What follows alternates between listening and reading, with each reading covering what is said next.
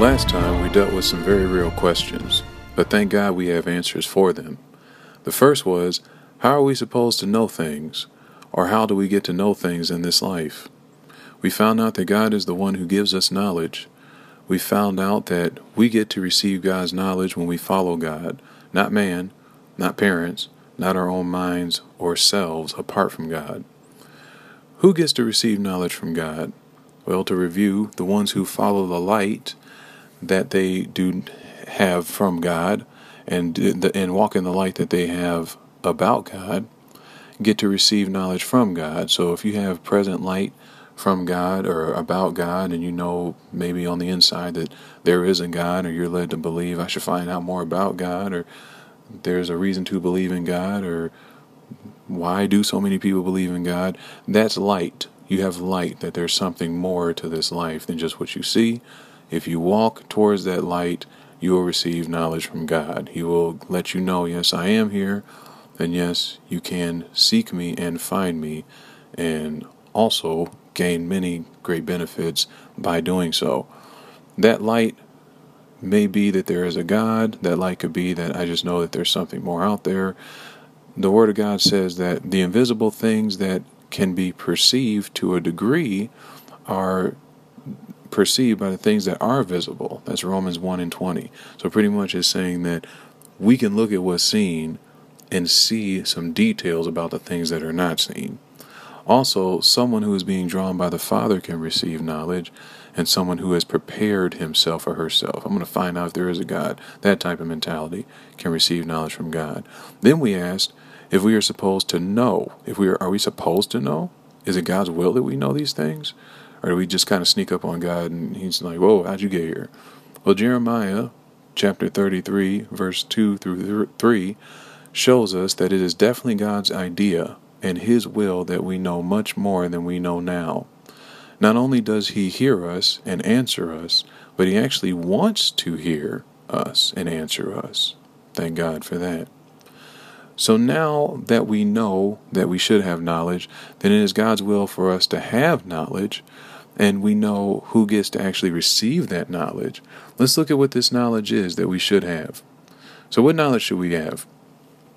2 Peter chapter 3, verse 17 through 18. It says, Ye therefore, beloved, seeing you know these things before, beware. So you know some things beforehand, beware, lest you also, being led away with the error of the wicked, fall from your own steadfastness. So let's take a moment, pause right there. That's a warning for the believer. Did you know that a believer can fall? There are plenty of places in the Word of God on this particular topic. Let's just add another witness to this. So Psalms chapter 12, verse 1. It says, Help, Lord, for the godly man ceases. So ceases means to stop. So the godly man stops. He stops being godly. For the faithful fail from among the children of men. This is what the Word of God says. How does this person fall? Well, 2 Peter chapter 3, verse 17 says, They're being led away with the error of the wicked. So that's evil communication. Did you know evil communication can corrupt good manners? That's 1 Corinthians chapter 15, verse 33.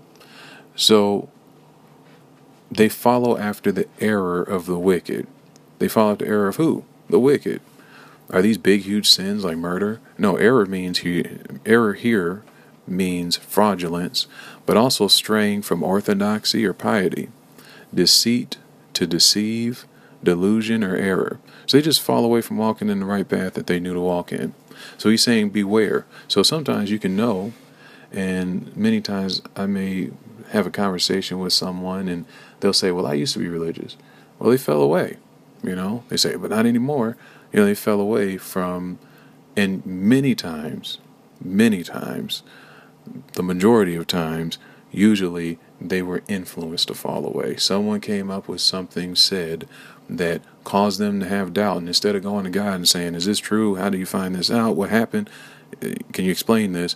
They just say, well, it must not be true. And they just whatever conclusion is drawn from whatever someone is saying. So Psalms chapter 1, verse 1 through 2 says, Blessed is the man that walketh not in the counsel of the ungodly, nor standeth in the way of sinners, nor sitteth in the seat of the scornful, but his delight is in the law of the Lord, and in his law does he meditate day and night. And his delight's in the law of the Lord. This is what he enjoys. This is what he delights in. And when you're meditating like that and you're spending time in the Word of God, well, just go and check out the rest of that chapter. That's Psalms chapter 1. You'll see the result of that man. So, going back to 2 Peter chapter 3, let's look at verse 18. It says, But grow in grace. So instead of being led away with the error of the wicked, like it said in verse 17, it says, Instead grow in grace and in the knowledge of our Lord and Savior Jesus Christ. To him be glory both now and forever. Amen. So, grow in grace. This is how we grow. These two things. Grow in grace. We can grow in two things. Grace and in the knowledge of our Lord and Savior, Jesus Christ. They're both related. We're going to see how. Now, let's first of all start off with Jesus Christ. Grace, most people will just take that like, oh yes, grace sounds good, sounds positive. When we get to growing in the knowledge of our Lord and Savior, Jesus Christ, we have to unpack that, because so many things have been challenged about whether or not Jesus was the Son of God and whether or not he's from heaven. Let's look at what the Word of God says about it. John chapter 13. So what does God want us to learn about Christ? Why should we learn about Christ? John chapter 13, verse 31 says, Therefore, when he was gone out, Jesus said, Now is the Son of Man glorified, and God is glorified in him. If God be glorified in him, God shall also glorify him in himself, and shall straightway glorify him. Little children, yet a little while I am with you. Ye shall seek me, and as I said unto the Jews, Where I go, you cannot come. So now I say to you, A new commandment I give unto you, that ye love one another, as I have loved you, that ye also love one another. But by this shall all men know that ye are my disciples, if ye have love one to another. So this is Jesus speaking of himself, and he's saying he gave him a new commandment, that we should love one another, even as he loved us, and that we also love one another to the same degree. Now, Jesus laid down his life for everybody else. We can talk about the gravity and the level of his love, but that's for another time. What I want to find out, and I'm sure they want to find out, is where's he going? Because he just said, Little children, yet a little while, I'm with you for a little while, you're going to seek me, and as I said to the Jews, where I go, you cannot come. So now I'm saying the same thing to you. So I'm like, where's he going? Verse 36, Simon Peter said unto him, Lord, whither goest thou, or where are you going? Jesus answered him, Where I go, you cannot follow me now, but you shall follow me afterwards. So, that seems kind of vague. However, we do know he is leaving, and this is his answer for where he's going. So they're sorrowful because Jesus is everything to them right now. John chapter 14 continues reading. It says, Let not your heart be troubled. You believe in God, believe also in me. In my Father's house are many mansions. If it were not so, I would have told you. I go to prepare a place for you.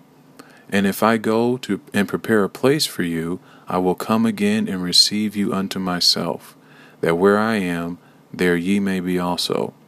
So, where are you going?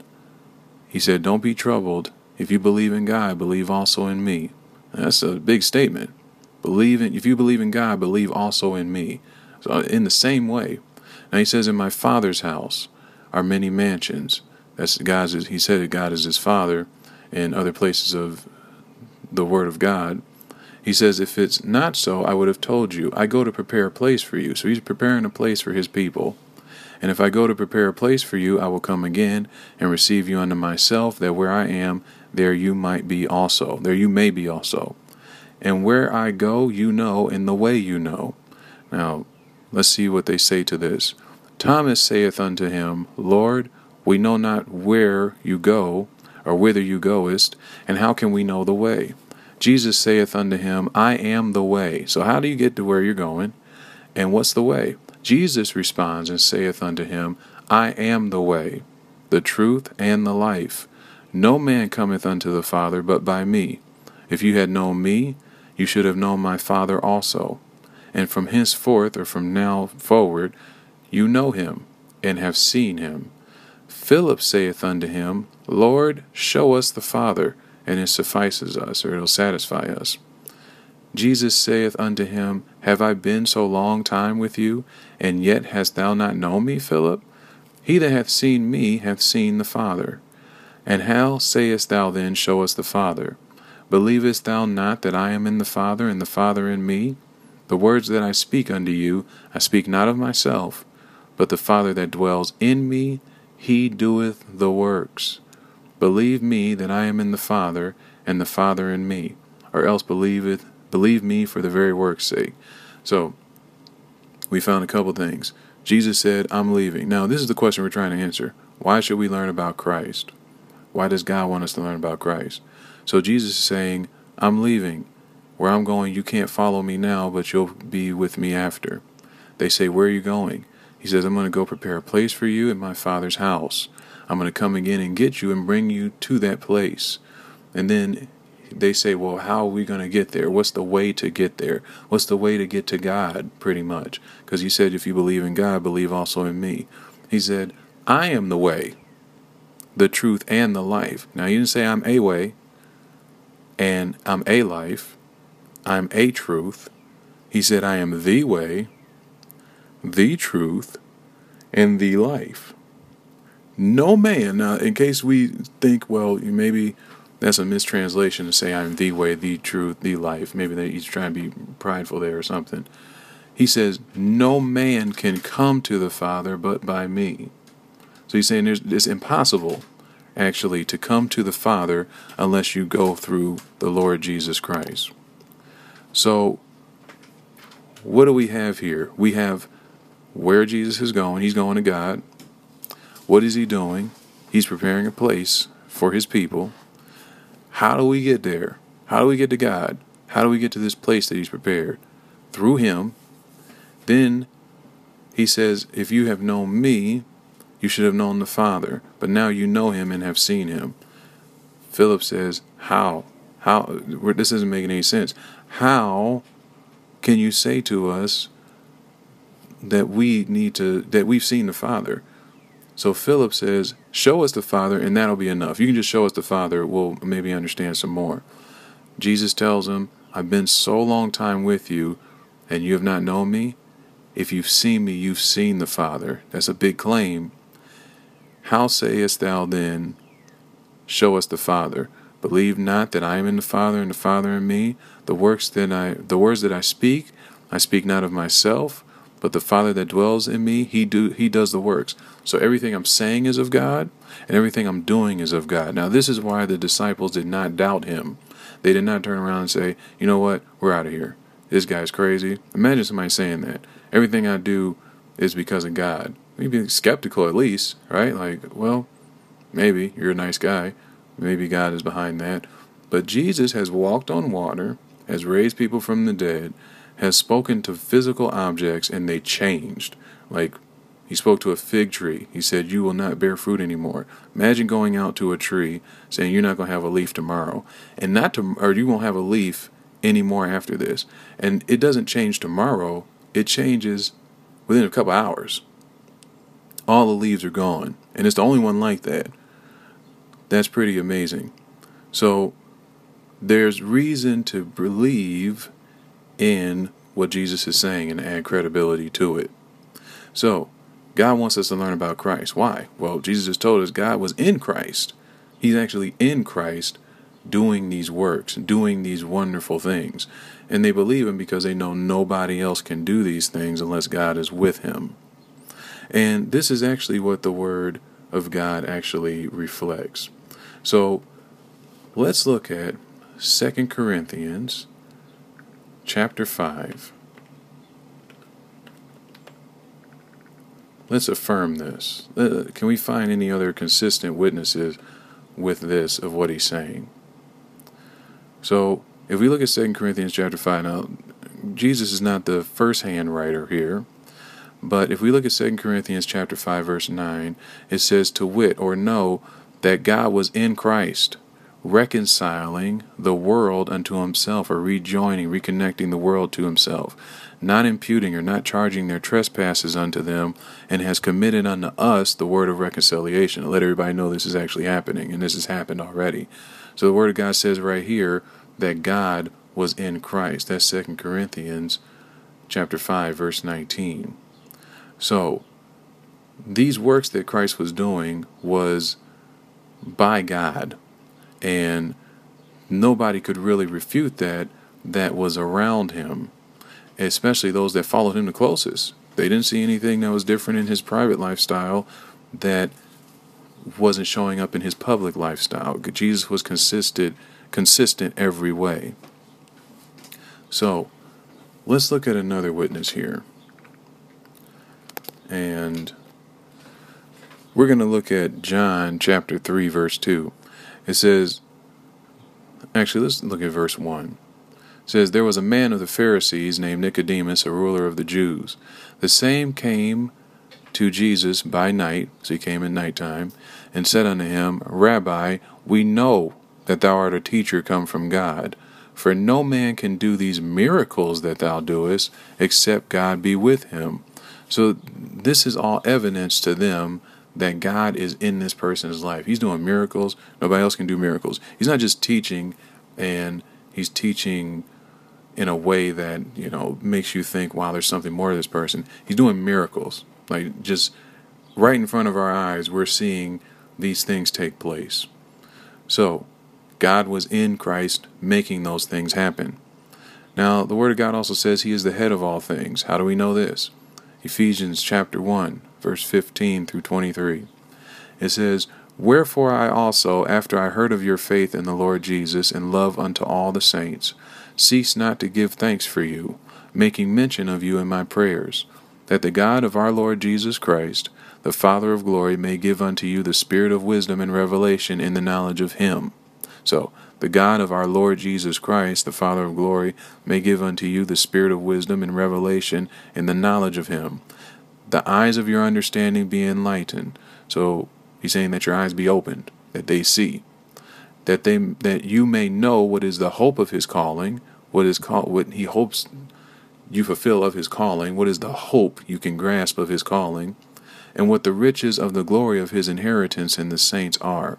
So the glory he's placed in the saints, and the riches that is for our inheritance as saints, he wants us to know this. What is the exceeding greatness of his power? So our understanding be enlightened, that we may know the hope of his calling, what his calling is for us to accomplish, the riches of the inheritance that we should receive. So what our calling that we should fulfill, the inheritance we should receive, and his power toward us. So he's given us power to do it, who believe according to the working of his mighty power. This power is what he worked in Christ when he raised him from the dead and set him at his own right hand in heavenly places.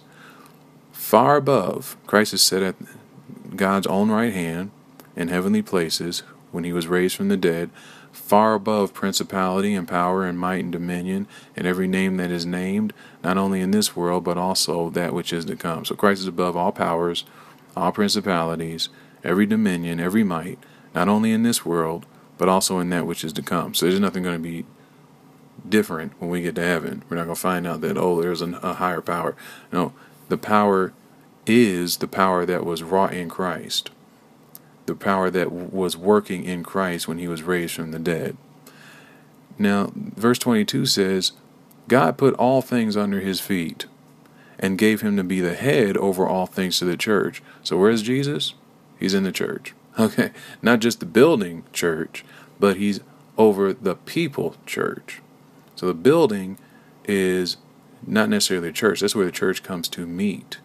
But the actual church is the people of God, and Christ is over the people of God. That's what that means, which is his body. So the people of God are his body. So if we were to act like this was, an outline of a human being, Christ would be the head, and and everyone else would be part of the body. The fullness of him that filleth all in all. So, our head, the head of all believers, is in heaven. His body's on earth. So believers also should be able to work the power of God, have understanding from a God point of view, as long as we are operating in the body.